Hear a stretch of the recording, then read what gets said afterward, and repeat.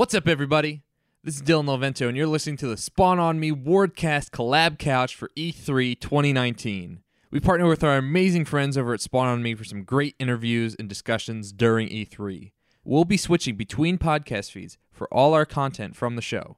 So if you want to listen to all of our talks, you'll definitely want to check out both of our feeds. As always, Wardcast can be found right here at ward-games.com, on Twitter at WardVideoGames, or by searching Wardcast in your podcast app of choice.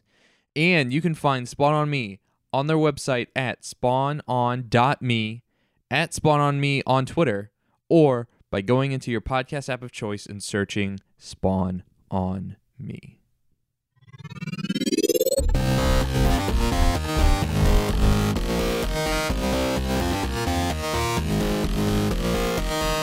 Hello and welcome to day 2 of the Spawn on Me Wardcast Collab Couch. I'm Dylan Lovento. Hi, I'm Khalif Adams. Hello. And we're joined by our first group of guests. On the far left, we have Victoria Tran from Kit Fox. How you doing? Hi, I'm good. That's good. Also, Robin Hunnicky That's right. from Phenomena. That's right. That's right. Recently rebranded from Funamina. Okay. You're trying to decide, but yeah. And then Kelly Wallach from Indie Mega Booth. Hello. How you doing? Good. How are you? How's everyone's E3? Great. Hot. Sweaty. Yes. I hear Sweaty. LA is. This is my first time in LA in Really? E3. Yeah. So Oh, okay. Yeah. I hear this isn't usual for LA Literally weather. every day, all the time. This is LA. Really? All the time. Every time Only I'm usually here, it's with kind of like lasers. this, actually. Yeah. There's more lasers usually. Oh, okay. So yeah, we're doing pretty good with Yeah. less lasers. I also hear that San Francisco is on fire currently. Yes. Yeah. Yeah, it's Is like it really? Heat just wave. really hot. Oh, okay. Not actually yeah. on fire. Yeah, Jesus, it's a man. worry in California. I was Sorry. sadly going to Oh, just no. make a Yeah. hot wildfire reference because of how hot my body is right Yeah, now. you're like, And then no. when he said that, I was like, that's like totally not Yeah. okay now. Yeah, we're just Like, going to spend the whole podcast talking about end times. Let's do it. Peas, apparently. Yeah, I was gonna say green peas. So what would you? Yeah, Yeah. green peas. So what would your version of being raptured really like to be? What would you want? Who would you want to be raptured first? That's the good. No, that's a good Oh, question. that's a good Anyway, question. That's a whole other conversation. yeah, that's another bad. podcast. a harsh way to start this podcast. That is totally not the way to start. for this. Yeah, that was Death different. and finality. And, How's your E3? Also the Rapture. Yes. gosh, Khalif, don't you know how to keep spirits up? Jeez. But no, everyone's showing off stuff. Kelly, I'm curious, what's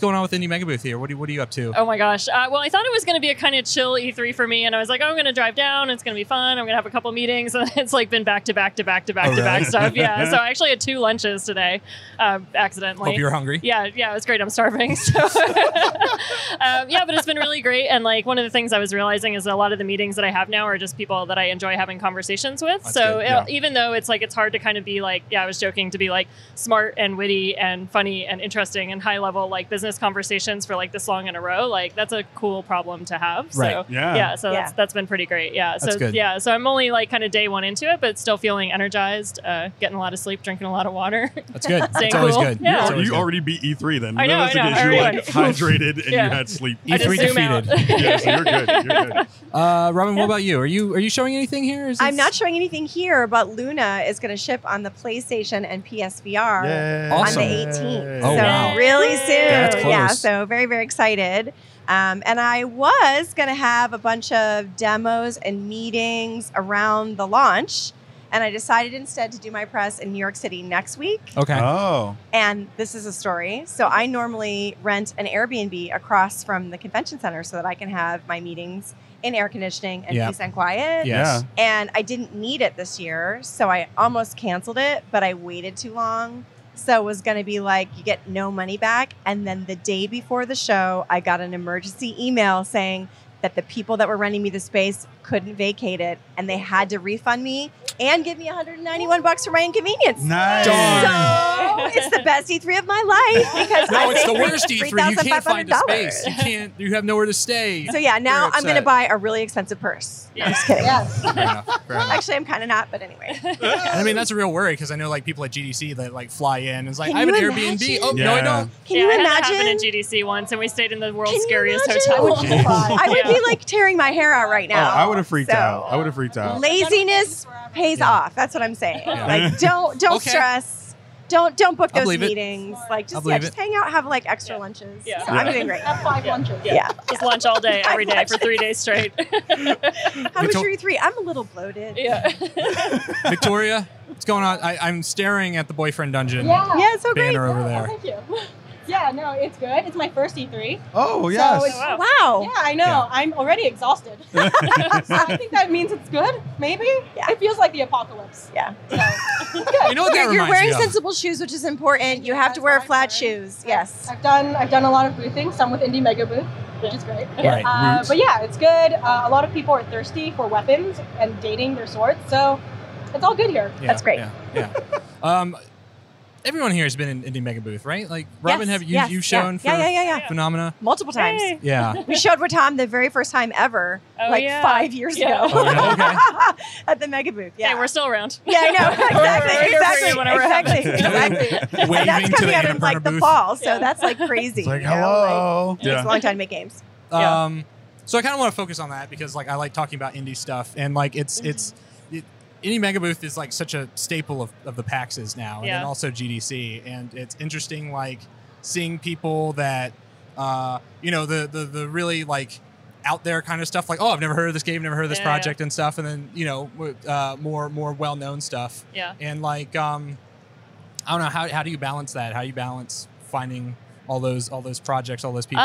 Yeah, I mean, our curation process is pretty intense. Like, I wrote something about it a few years ago where it was like, hey, here's the secret. Here's like a 4 series blog post that Right. goes super in depth. That's like 1,000,000 words explaining how we do it.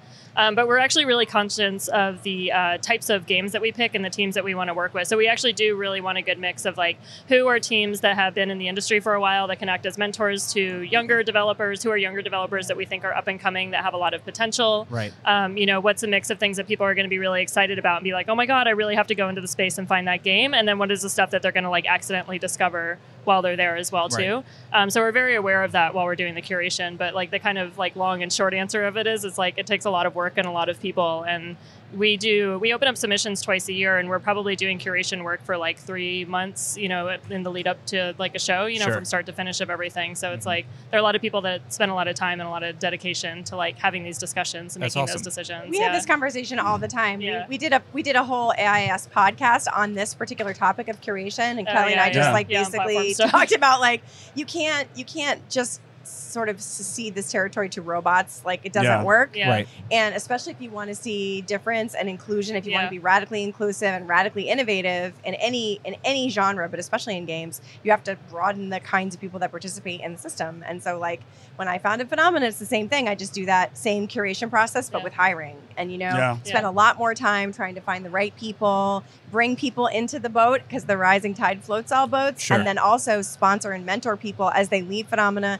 to start their own projects. Yeah. One of the people that we were just collaborating with just announced that she's going to go and take over a studio and start running it, and it's Awesome. like I'm already on her advising, committee, like That's sending her dope. documents and helping her. Like this is the kind of thing that you can do is like, if you take the time to curate, if you take the time to mentor, if you take the time to make games that are different, then you see that change in the community. And it's an active process. It's not something that just Right. like Yeah. happens Yeah. by Yeah. accident. And, Yeah. and there's another part of the IMB submission project or process, that I think you have like a question in there, like what are your, or you say in the FAQ that like you look for people that like contribute to games Yeah. like outside of like Yeah. a good game. Yeah, contribute positively to the Right, gaming community. Yeah. And we've definitely we've definitely had games come through where it's like, oh, this game looks great, but like, do they really represent like what we want to see Sure. in the industry moving forward? And like, thankfully there's not as many of those as there are the kind of opposite is like, hey, if this game just had like a little bit more, if they had a little more networking or a little more like kind of mentorship, like they could really kind of like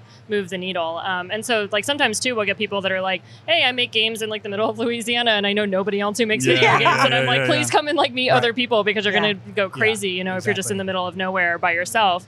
Because then they can learn from the community and then go back to their local community and really start to facilitate stuff there. And outside of the shows, we also do a lot of ways for the community to talk to each other and communicate outside of that as well too. So it's like it's Yeah. grown into this kind of like really large support network for the professional development, personal development, and like to kind of make the gaming community better overall. And that's been a very long, steady, deliberate process. Yeah. It's going on like 8 years now. And like at the beginning, that's not very exciting. And like, not a lot of people know about it, and it's slow, and it's not really cool, because it's like we're not always doing the coolest things. Yeah. But, now it's like I can look back at it and feel really proud of like what we've built and the work that we've done and like have this community that's super supportive, very positive, and like doing, I think, really big things in the industry that like, might not have been possible if I was like, oh yeah, we just want to like get, this, and this in here, and we don't give a shit about, can I curse on this? Yeah. Okay, yeah, we don't give a shit about anything else, Shit. we just want to like, fuck that. Yeah, right. And that's that, fuck that. Fuck that. I mean, it feels like the indie space is stronger than it's ever been. Yeah. It's kind of grown in better ways, and everyone is kind of doing each one teach one version of it now, and kind of giving back to those spaces. Do you feel like a show like this is doing better in kind of fostering and giving those folks better spaces? Of course, we see IndieCade here, and we see other folks in kind of smaller booths and stuff doing that work. But do you feel like the industry, as far as the ESA and E3, that they're kind of helping to foster those things as well?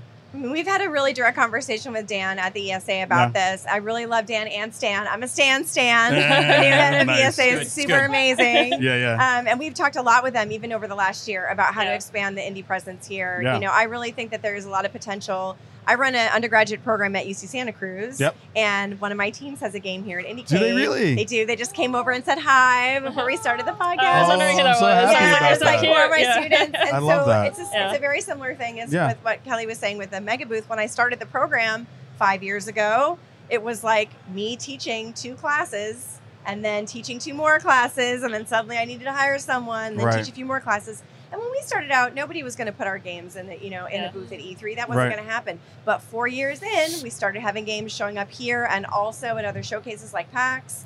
And now it breeds dividends, right? Like you get those dividends. And so the sort of the question that we've been putting forward to the ESA is, what is the way that we expand and multiply this space now? How do we go from being one tiny little indie space at E3 to a community of people, much like the Mega Booth, that has this ability to sort of reflect and support one another through the process? Because once you have a game on a show floor, then what do you do, right? This is the question, like, where do you go? And what's so great with what Kelly has built is there's a community behind it. Just like with my program, there's a community of students, and as they graduate, they support each other moving forward. And like, we want to be able to give those experiences to the developers, Yeah. I was going to ask you about that as well. It's like you have a game on the floor. Yeah. What's it been like as a person kind of debuting, or not debuting, but showing your game on the floor? What are folks kind of coming to you with in terms of like, hey, I'm like foot traffic just coming past the booth. Like, what is the conversation happening around your game and around the stuff you're already doing? Yeah, it's been really good. I think the thing with indie games is that they usually have the most, kind of silly, sometimes premises to them. And that's kind of what indie games bring to the table, I guess, because we are independent and we kind of do whatever we want sometimes. Yeah. But yeah, I think the thing about like indie games and like these kinds of spaces is usually like, for Kitbox, we're quite privileged in that we could afford to come here. Sure. But there's a lot of places that either they can't get visas to come to the States to show in places like this, or they don't have the means to do so. Yeah. So I think like supporting those kinds of things are really interesting. But so far, the foot traffic has been awesome. They've been really receptive. I mean, I haven't been to previous E3s, so maybe it's different, but we'll see. So far, I think it's really Smells like E3 to me. I mean, you could have told me. You could have told me. Just for the audience, the smells of E3 are wafting through the door. So yeah. I mean, it's pretty. I think it's pretty standard for the industry day. Tomorrow will be. Oh yeah, totally bonkers. Yeah, because it's today's industry, and then what tomorrow? Tomorrow will be public. I think it's like the DEF CON scale. Yeah, where it's you're gonna get a lot it's like sweatier. E3 smell, and then it's like PAX smell, and then it's like Gamescom smell. I was gonna say nothing will be Gamescom. So I've never been. Yeah, I've never neither been. But that's the weird thing that like I Gamescom hear about Gamescom. is It's not about the games, not about any of this stuff. It's Just like the that bad smell. boy It's smell. just a lot of Yeah. backpacks. Yeah. Ooh. a lot Yeah. of Backpacks. packs is smushed in. It is. It's yeah, very, very I have Concentrated. been and have not been back, so that's. Oh, Dang. Kelly, I'm not Kelly. I'm sorry. Robin, I wanted to ask you a question because you have been jumping into some of the fields that we have been treading in for a while in the podcasting space. Yeah. That has been super dope to see you kind of jump in to do some of that stuff as well. How has it been to kind of start to do that kind of work as well? Like getting into the booth basically and then doing podcasting on in that space really too. enjoyed it. I'm scheduled this week. I'm going to be doing an interview with Austin Wintry. What? Yes, from Journey to talk about the release of Journey on the PC. Nice. Which just happened this week. Yes. So just came out on the Epic Store. Very, very excited. Go buy it. Worked very hard on it. But it was a really long journey to get Journey out of the PlayStation universe, and to be able to put it out on the PC has been super exciting. Yeah. And to be able to go back and talk to Austin about what was effectively almost 10 years ago now, working together on this score. We worked really closely together. It's just nice. I mean, like, they give me the opportunity to interview people that I love and like talk to them about things I care about. Yeah. So, I think the secret to doing it is to do it with people that you care about, and to do the things that you really want to see in the space. And I want to see more sound designers and musicians getting recognition for the amazing amount of work they do to make games awesome. We often hear from the game designer, but we don't hear from the curator. Yeah. We don't hear from the sound designer. We don't necessarily hear from the person that's doing all the work on the back end to make sure that a game gets financed. And those jobs are really important and sometimes very undersung. So I've really enjoyed being able to do those interviews. And then sometimes I just get to interview people that are really, really amazing designers, like Lucas Pope. I did an interview with him recently. And Justin from, I'm going to forget the name of the game now. FTL, and Into the Breach. And so Subset Games. Yep. And so that, those kinds of interviews give me the opportunity not just to sort of hear about the unsung heroes, but also kind of dig in behind what it means to do game design. Yeah.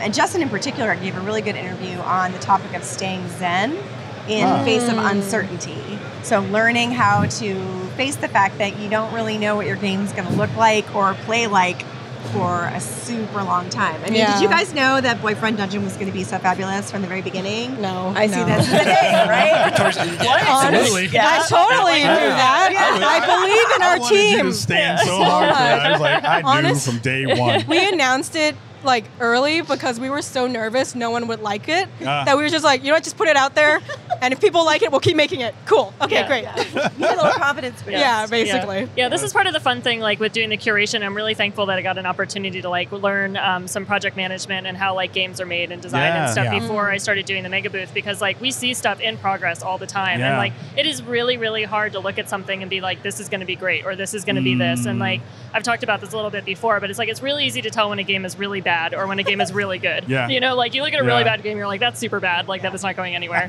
And then you look at a really amazing game, you're like, holy shit, that's blowing my mind. But there's like 95% of stuff is in the middle somewhere, and like is that on the cusp of being great? Is that on the cusp of not being great? Does it just need this? Do people need to look at it? Is the idea fundamentally maybe potentially impossible? And so there's a lot of the kind of game space that is in that. And somebody had said to me once, which I thought was fascinating, is there's not a lot of entertainment industries where fans and a lot of other people see it while it's in progress. Like nobody's like showing half of their movie for like a couple of years. Show me the green screens. I want to see those. Yeah, where it's just like a guy in balls and like like glued onto him, just hopping around in front of a green screen. And so like it's kind of like this weirdly collaborative process, like the way the games are made. And so people are seeing things that are in progress, and that's not something that you see in any other kind of industry. And like, and it can be shaped by feedback that you're getting, by players or by people as you're seeing it. And so it's like a really fascinating space to like look at things and be like, wow, where is this going to go? And like, and for you guys, something that you're like, I don't have no idea if anybody likes this. I look at it and I'm like, oh my God, yes. But that's my job, right? Is to like be able to look at something and be like, yeah, I think this is really going to resonate with people because I'm seeing this kind of like, what are fans looking at? What are other game designers working on? What's the shift in the industry? And that's like a really kind of hard, like / unique perspective to be able to have when you look at something. But I think that's like really important because it's like in those kind of decision-making like places, like a lot of people had looked at Boyfriend Dungeon and were like, you should change the name. It's not a good game. Like you shouldn't do it. Because, they're dead now, right? Yes, they're all dead. Yes, it's unfortunate we lost them in the apocalypse. Yeah, bummer, total bummer. So we did get the answer to who was raptured. Surprisingly. Anyone that dislikes Boyfriend Dungeon.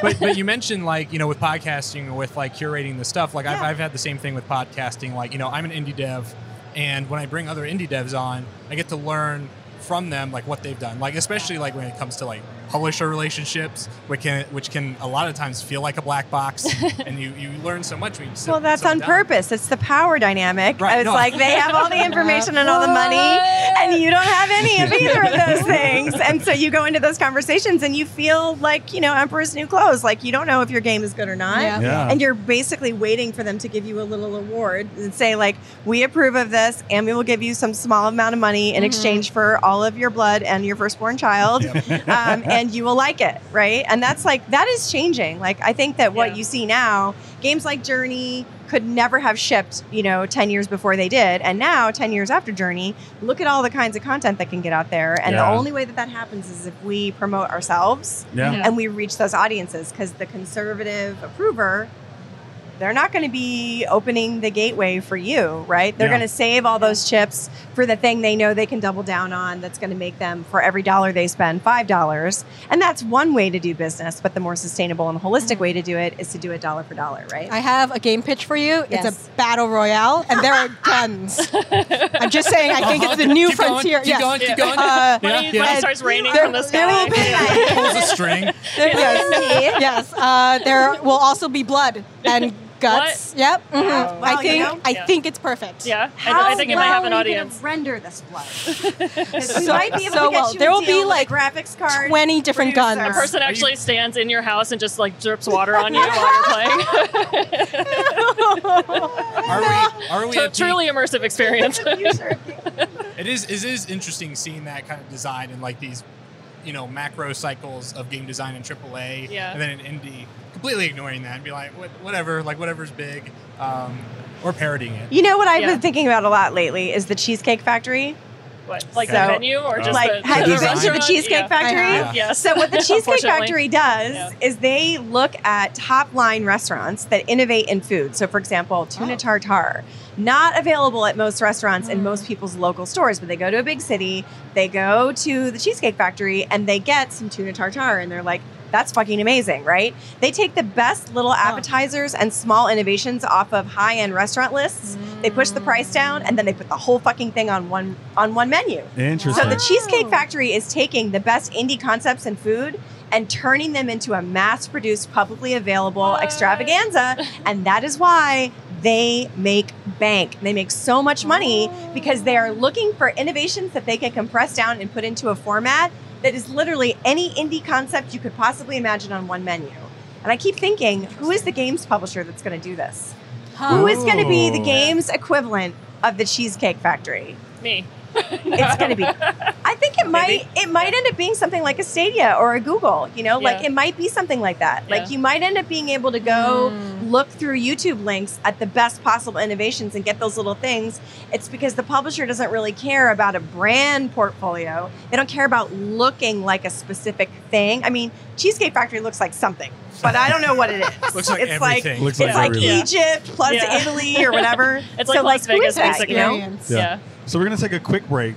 Okay. We're gonna get some stuff off the rest of the cameras because it's too hot in here. It's too hot. All the wonderful conversation. These mics too and hot. These mics are too hot. We're gonna take a quick break. You guys have more time to hang out with us? Yeah. Okay, cool. We'll be right back after this.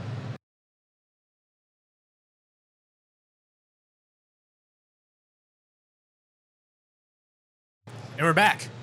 Nice long break, right? It was It's like, Totally, I took a nap. We ate another lunch. Speed lunch. At the Cheesecake Factory. Yeah, Cheesecake. We all Cheesecake Factory, rebranded all of everything. Yes. Look, that's also really gross, by the way, to have tuna tartare at the Cheesecake Factory. You know, I don't think honestly, that's okay. I have to say, the food, that they do a good job. They serve you exactly what you expect with a little more sugar in it. Which you kind of don't want, but then you realize you do. It's like that. It's like that thing where it's like what cuisine you should get from what place, and you know those restaurants that do everything. Yes. And you're like, I know that is going to be bad Italian food. Like that's going to be awful, and it's going to be gross. They have a hamburger taco. I'm not lying. Well, Would I like what are that? the mechanics? It's How does apparently that? really good. What? Is the I think it's gonna be taco bad. Why? like what shape? Does it take the shape of a taco? Or does it take the shape of a hamburger? There's a hamburger with taco meat They on have it. a stuffed cheese hamburger. A hamburger stuffed with cheese. I Wait, feel like this is just like the Futurama joke. That It's is like, the I'll take most your finest American food shit. stuffed inside of your It's second like- That's the finest most food. You know American you of wanna American try shit. it. It's like, we're going to make this thing science and then give it to you at a really cheap price. Yeah. And then we'll try to figure out if you like it. This is what indie games do for us. Indie games are the equivalent of a cheese stuffed hamburger. That's what I'm saying. That's the argument I made. Put it on a shirt. That's my hot take. Well, I was about to say, that's my hot take. This is going to show up in a class, right? Like, Yes. the whole class is going to be around Cheesecake Factory is the indie gaming of the restaurant Next world. TED Talk. So true. Yeah. Next time you do your GDC talk, I want that to be the title of that. But you know what I'm talk. saying, right? They're giving the people what they want, and they don't care about whether they look cool doing it, and they're making a lot of money. And I think that if I was a publisher right now, that's where I would be pushing myself. I wouldn't be trying to be the cool publisher with a big brand that like everybody recognizes. I would put the games up front and step way the fuck back. Yeah.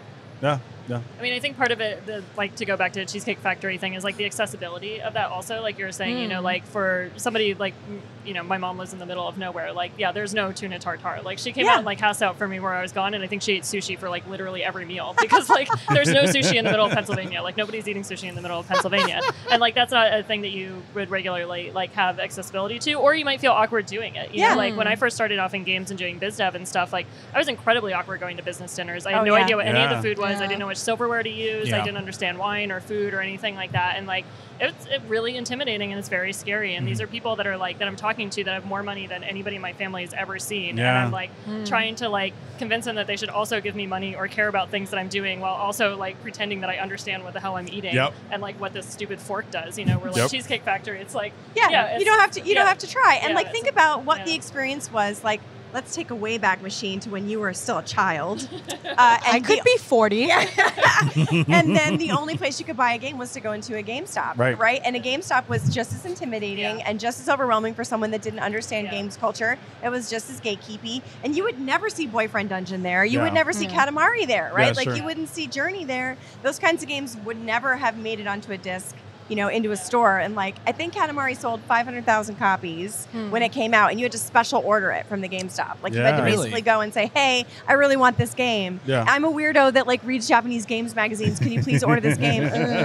You know, and that was like incredibly intimidating. But then if you're a girl on top of it, the way that this culture has changed is that media is no longer put into these boxes. It's a lot. I mean, it really is. The internet is effectively the Cheesecake Factory. Online stores are the Cheesecake Factory. You know, at least they could be. Yeah.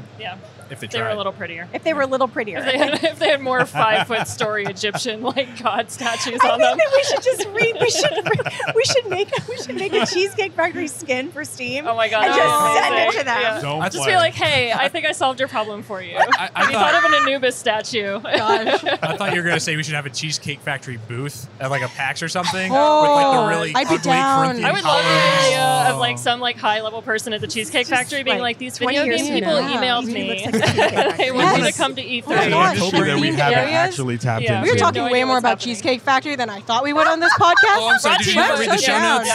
Brought to you by Should've Cheesecake read- Factory. should've read about It's it. actually sponsored Yeah, the I'm Should so get podcast. that sad. sponsorship. No. I'm so sad Don't Canada doesn't have a Cheesecake Red Factory. Lobster hasn't hit me that's up either, gotta- so that's I'm still gotta waiting on change. them. We saw like Arby's is like papercraft and gaming. Like We we're gonna we mix barely that have stuff Arby's. together.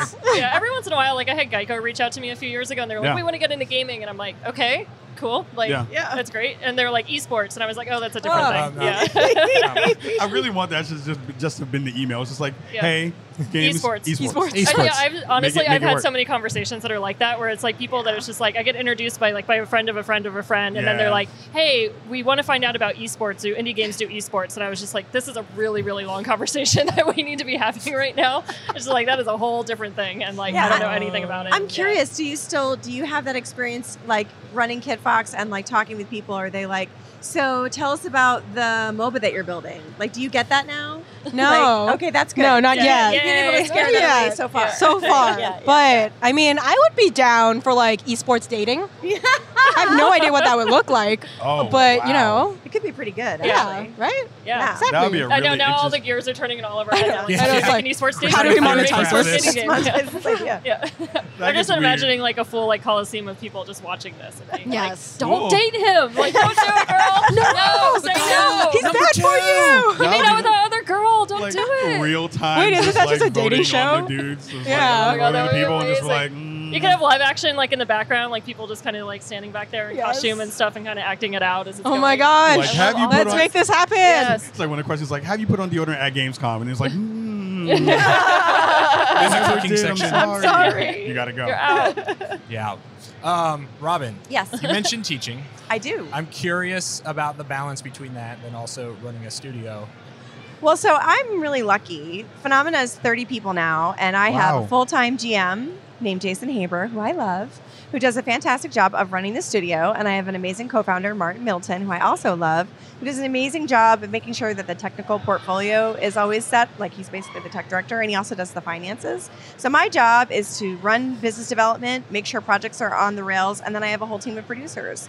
So day-to-day Phenomena runs pretty much without my intervention, and my goal is to make myself pretty obsolete. Like, a good CEO is not in the way of projects. I'm solving problems when they occur, which are usually financial or publisher related. Right. And then I'm mostly taking my time to think about where the business should go. And so I need a lot of me time. I need a lot of quiet time. Yeah. And the cool thing about teaching at Santa Cruz is that Santa Cruz is about an hour and 20 minutes from where I live in San Francisco. So I get into my car and I put on some Boards of Canada or some Spawn on Me, very some Tribe Called Quest, and I drive down the one really slow, and I just think. And so my commute down to school in the morning is really helpful for me because I can think about all the stuff I'm trying to accomplish and kind of run scenarios and think strategically about what we're doing. I'm always trying to think about 5 years from now, Phenomena, 10 years from now, 100 years from now. Yeah. Like, I try to think on those timelines because I want the people that work for me to be happy, and I want their families to be happy, and I want us to be able to make games together until we can't. So the job actually affords me this space. And then when I get to school, I'm usually teaching or meeting with students and reviewing their games. I teach the senior sequence in my program. Okay. And so I stay with the same kids all 3 quarters, and I get to see their game go from an idea all the way to completion. That's fantastic. And so it's kind of like I get to produce games at school, and I produce games at Phenomena. And that is really awesome because the skill set that I'm using is what I'm good at, and I get to use it across all the contexts in my life. And I've really tried very hard to build an integrated life. Like, it's not that much of a secret, but I was a PhD candidate in robotics and AI. And I was working on robots that could search and rescue, which is like kind of the same as search and destroy, just one instruction. And I was like, wait a minute, I'm going to end up working for Rand Corporation or DARPA building robots that kill people. I don't want to do that. I'll just make video games. But I really thought about it for a long time and was like, well, how can I make a lifestyle where I'm doing creative work on the projects I want to work on, that I'm not killing people, and I'm actually, at best, I'm a zero, you know, like I'm a zero force. But I definitely am not a negative force in this world. And so I make a lot of decisions about my life, that I curate my projects, the people in my life, and the things that I spend my time on, so that they're always trying to go in one direction, which is increasing the peace and making the planet more sustainable and more survivable and more fun. So teaching is really, I don't know, I guess you'd say it kind of fills my tank. Like fills my battery a little bit, like whenever I'm around there. I will say that, you know, there's no job that doesn't have stress. And definitely teaching at a public university in these times, there are sometimes financial stresses and services aren't always the best. But I think Santa Cruz in particular does a really good job of the people that are motivated to serve the students are super motivated. And so I have staff there as well. Bennett Williamson and Juan Roca are both my favorites. They have worked really hard to make the program successful. And in fact, we're the fastest growing undergraduate major on campus. Nice. And the second largest major in the Division of the Arts. And we only have 4 faculty. So we're half the size of the next smallest program, and we serve the second largest population. So we're really doing a lot with very little right now. If you want to donate to UC Santa Cruz, call me. It's a good cause. It's really wild to me, like, always thinking about, like, the size of organizations and, like, you know, because when you're a single indie, you think, like, oh, like these like really big studios, big indies, like they must be huge. But then you'd say Phenomena's 30 people. Yeah, 30 people. Your department's 4 people. And then like how big is Kit Fox, Victoria? 8 people. Yeah. And you guys are making like a ridiculous amount of We have a lot of things going on. It's like, oh god. So many plates spinning. What do you? So you have Boyfriend Dungeon. Yeah. So we're developing Boyfriend Dungeon. Right. We just announced yesterday we're creating Lucifer Within Us. So we're developing 2 games. We're publishing Dwarf Fortress and we're publishing 6 Ages. And we might have another thing in the works. Oh my Don't gosh. ask. I'm Can't Ooh, say. there's a lot of things going on. Do you just want like a project per person at the studio? Right? It's fine. It's totally What's your fine. game gonna be? It's going to be about Cheesecake Factory. Okay. And dating. And dating and tuna tartare and what peas. In the apocalypse. And the apocalypse. Okay. Yeah. And then you just put manager at the end of it, and then it's a game. Oh my god, I would totally play that. That's what I'm saying, right? It's making That's me what I'm hungry. saying. Totally. I need a third lunch. Fifth lunch simulator. Yeah. Kelly, so how big do you want the Indie Mega Booth to get at this point? Ooh, that's like a good question. The booth size or the company size? But, or well, both? I mean, I would think that they would both kind of go together in that way to a certain Locked in, extent. right? Well, I don't know. I mean, so this is a kind of funny thing with events. At some point, it's like the hardest part is like all the stuff at the beginning. Yeah. And like the size and the scale, it matters, but like it kind of doesn't matter. Yeah. You know, we've looked at scoping out doing like rebooting the Mega Show events and things like that. And I'm like, okay, we need to get the budget down. What if we like cut the attendance in half? We cut the developers in half. It's like, oh, we saved $5,000. Like physically. Right. Yeah, it's like Right. it's all the venue. It's like the work that goes into getting it going. It's the marketing around it. Like if you're marketing to 100 people versus like 1,000 people, you know, it's like not actually that much different. Like kind of when you get into that realm of it. So, I mean, at some point, like, and I've been talking with a few people about this over the last like year or two. I'm like, okay, how many people do we actually need to do the volume of work that we're doing? Because for the first few years, it was a lot of just like me and 2 or 3 other people just like working our asses off constantly and underpaying ourselves and just going.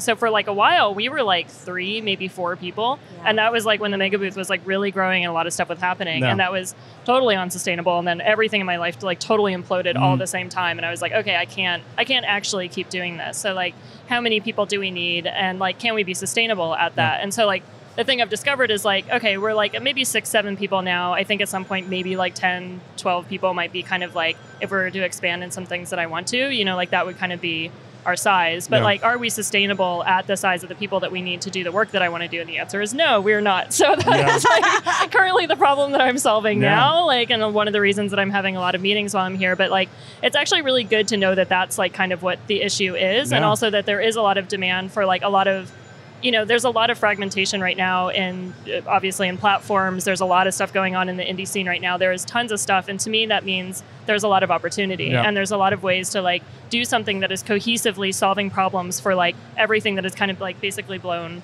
apart. And so I find that really exciting, but it's also frustrating to me to be like, well, if I just had a little bit more resources or a little bit more people or a little bit more time, we could generate a really high, like incredible amount of like, you know, like success for a lot of people or to do a lot of things with just like what is relatively considered a small amount of money. So that's kind of like, you know, where we're at. And so I don't want us to be this thing where we're like 100 or 200 or 300 people, because I don't think we really need to be. But also in some ways we kind of are. Like when we do a show, we like sort of expand from being like 5 or 6 people to being 250 people because we're like managing all the developers and we're working with all the teams. There's multiple people and there's all the vendors. So it's like in some ways like organizationally like we sort of are, but it's like we're a company of like 300 entrepreneurs. It's just like a nightmare scenario, essentially. Everyone is like, how can I get the best ROI off this thing at this moment, at this time? I thought about this a lot just in terms of building a company. Like, Phenomena is 30 people, but we have 4 teams, you know? And so it's like you've got about 7, average of about 7 people working together on a single project. And then you've got a little overhead. You know, you've got a GM and a person that's basically working to keep the office running. And when you end up looking at that scale, it's really important to think about, okay, the 7 to 8 person experience, which is kind of what you both have right now. How do you make that sustainable? And then how do you duplicate that sustainability? And for us, Phenomena is a deliberately developmental organization, which means like if you're having a bad day, you don't put the mask on and then go to work and are like, everything's fine, and then like sob like behind your mask at your desk or in your car at lunch. You just call in or write an email and say, hey man, like, you know, my wife and I had some problems this weekend and I didn't get a lot of sleep and I'm not going to be at work this week. I need to take some time off. Like, and these are the tasks I can't get done, but these are the things I'll do from home, blah, blah, blah, blah, blah. And then we need to fill in for each other. So there needs to be a little bit of slack. And I think what I've learned over time running the company and actually before running Phenomena, running the team at that game company and being the executive producer there and then running teams at EA before that, is that you have to have a little bit of slack all the time, and you need to plan for about half the work that you think you can do. Interesting. You just plan, like at Phenomena, we plan for people to get 2 to 4 solid hours of work done a day. Because you come in, you have meetings, you do your email, then pretty soon it's lunchtime, and then you have your afternoon. And maybe in your afternoon you don't hit a bug or you don't hit a problem and you can just jam all the way through. Yeah. But sometimes you hit something that is like not even on your plate, and then you have to go over to their desk and talk to them about it. And so if you budget for like half the work of a full day, so 4 hours, it's 4 hours a day on average, then you're probably still going to have to do a little bit of replanning towards the end of a project, but you're not putting yourself in the toxic bucket, which is like really, really the most common fail for any developer, but especially indies, is taking on way too much and underestimating the way that other people's needs will impact your needs. Like you're an indie and you're like, well, we'll just make our game. And you don't think about all the publishing assets you need to get to your publisher, or the ways in which the store is going to require you to do updates and blah, blah, blah, blah, blah. Yeah. You kind of have this bubble around you and you're like, it's just me and I'll just do the work. Right. And it turns out actually you exist in a world of people, and all those people impact your ability to get shit done. And you're thinking about it in real proactive ways of budgeting for humanness, right? Yes. It's like making sure that you can... Yeah, it's a lot of like theoretical planning. It's like, in theory, it should take me this long. In theory, it should be this. In theory, it takes this many people. And like one of my favorite quotes, even though I don't always go along with it, is like, in theory and practice, there's no difference between theory and practice, but in practice there is. Yes. And like, there's always like things that are happening beyond your control and that you don't understand. And this was a lot of the shift that like I made in the Mega Booth over the last like year or two, is that like is building in for like, well, in theory we could just all do this and we could work for this amount of money, and then like, you know, this and this, and then it's like, oh well, yeah, now I got sick and now the whole thing is fucking blown up and we're 4 months off schedule because I got a cold, which is like it's zero room for failure or zero room for like anything to come in there, and like nobody can exist at zero failure. Right. And that applies to game design too. Yeah, because like you just gotta keep cutting scope, because you always overscope. You should come teach my class. I'll take I'm always telling them. The whole thing is just a recording of like cut. Do less. And my classes, when we start, I ask the students, how are you doing? And then we all raise our hands and we say, we're doing the best that we can. And that's all anyone can ever do. I rep for that hard. It's all anyone can ever do. And that, like, this is the life lesson that I try to teach, is that, yeah, you know, you made a great game. It's awesome. Suddenly you have these opportunities to publish other games and to do all this stuff. Whoa, now you have 5 times the workload. Congratulations. How are you doing? Well, I'm doing the best that I can. Yep. And sometimes you wake up in the middle of the night and your heart is racing and you're sweating and you're like, we're never going to be able to do it. We'll run out of money before it's too late. Oh my God, what? And then you realize that everybody has these moments. It's like, you could be running a games business, you could be running a hot dog stand, you could be running a podcast, you could be running E3. And suddenly, like, oh my God, half the people that we thought were going to show up aren't going to be exhibiting this year. So got to make it work, right? Yep. Everybody has their ups and downs, no matter where they are in the chain. So it's very important to remember that. And like, if you can get that into your culture early, like, do you feel like you got that at Kitfox now? Like, do you have this? Do you have a sense of self-compassion and self-care at the I mean, so our captain, Tanya, she's been a huge like proponent of like no crunch, like definitely being all about like the self-care and making sure everything is fine, and putting like, you know, the humans first instead of the projects, because in the end we are just making games. You like take care of yourself. But I think that's a problem like the creative industry, especially games, has, is that because we love games, and, you know, it's our passion and we've always wanted to make games, that we're willing to sink like just hours and hours and never stop, and we're like, it's not work because it's fun. And then until it is work, until it is work, and then you burn out, and then you quit games forever because you're so like jaded by the whole process. So it's really important to take time for yourself and to remember you're a human that needs a break. It really does happen too. I just had lunch with someone that I worked with a long time ago, and they were saying, you know, like, I have to really still do the work of remembering that, like, I'm not the product, and you know that. Like, when you recover from a long crunch, I mean, like, I've had so many conversations with people about this. It's just, it takes a long time. I don't think people realize how much damage you do with every day you're burning it at both ends. Like, when your battery gets low, it's like, think about it like your computer battery. When your computer battery gets low and you run it down to the bottom over and over and over again, you reduce the battery's capacity to ever recharge. Like, if you keep it at 30%, it eventually kind of gets lock-in at around 30 to 45%, and it never goes above that, which is why they say run the battery down, charge it all the way up. Run the battery down, charge it all the way up. But we don't do that with ourselves. And then suddenly we're like, it's holidays, right? We got to take a break from work. We go home for vacation and immediately get a cold. And immediately get the flu. We're sick the whole vacation. We go back to work. Our battery is even lower than when we left. And like, that's your body telling you that you didn't take enough time off. And like, I have seen this with my students. I see it with people that are above me and publishers and all over the place. It's a constant struggle. You need to remember that you got to charge the battery all the way up before you start again. Yeah, I think the problem is that it creeps up on you too. Like you don't expect it, and then suddenly you're like, why am I so tired and unmotivated all the time? Why am I so cranky? And then you're like on the floor crying. You're like, oh, I think I'm burnt out. But it's like it's one of those things where you don't realize it, and then it happens, and you need to take that break. Yeah, I had this day like a few weeks ago where I was just super fucking mad. Like I was just really angry, and like I don't know what. I just took a nap and I woke up and I felt way better. I was so tired I was mad. Like that's how tired I was, and I barely even noticed it. And I was like, oh, I instantly feel a lot better than I did like 2 hours ago. Your body knows. Your body is always talking to you in that way. Yeah, and I think especially for tech and game stuff, a lot of it is very heady. It's very intellectual. You're in a computer. It's very digital, and so like there is like this very big and strong disconnect between like what your body is telling you and what you're kind of like visually taking in and what's digitally coming in. And then also too, I think there's a component around kind of like the community and the consumer education around like these issues and how does burnout work and how are games actually made. Like this idea where it's just like we need $40,000 and the game's going to be ready tomorrow, and it's like that's not true at all. Like that game did not take 24 hours and $40,000 to make. Like that game probably took years, and it took all these things and all this experience and all these people's time.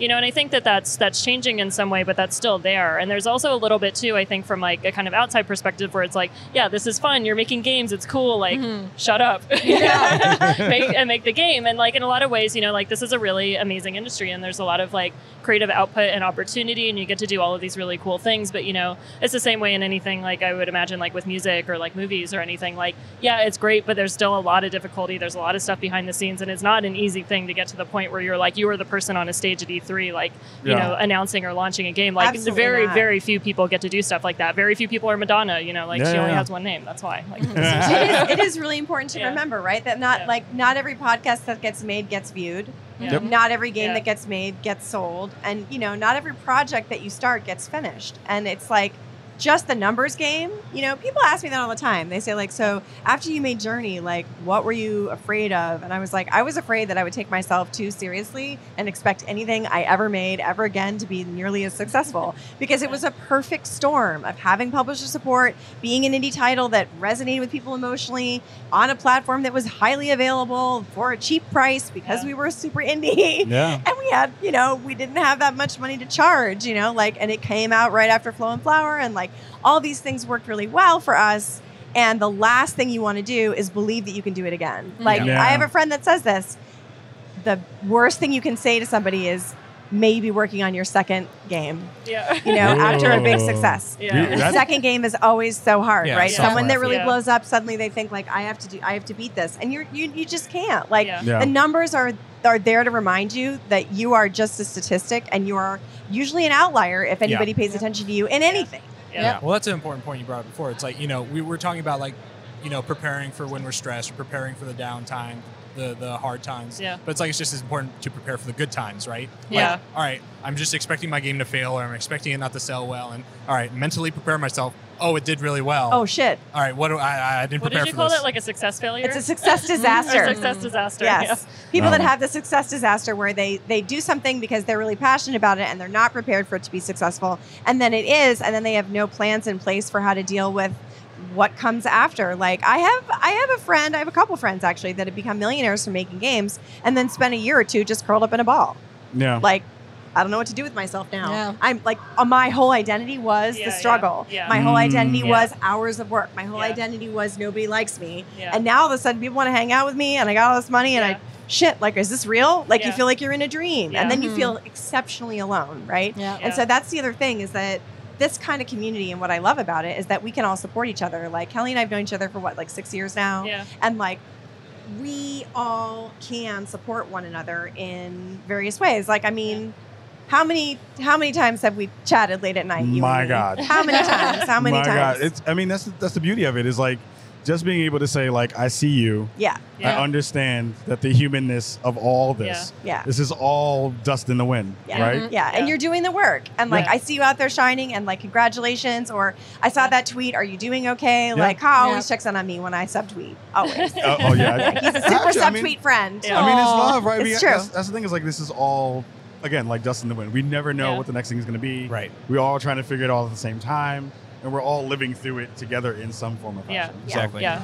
Looks like our time is almost up. It was actually So is great up. to be here with you. It has already flown by. It's unreasonable how quick this was, and thank you all so much. Thank you so much for We'd be coming a great through and hanging out. apocalypse thank team. you. Yes. Oh yeah, yes. we would be fine. Yeah. We'd Yes. hole up in the Cheesecake Factory. And Tuna just- tartare Exactly. and peas for Meet everyone. you at the Cheesecake Factory.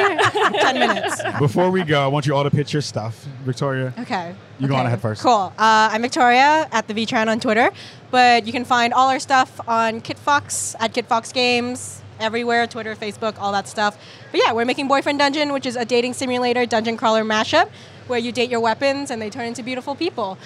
We also just announced Lucifer Within Us, which is basically you play as a digital exorcist and you kind of purge demons and solve mysteries.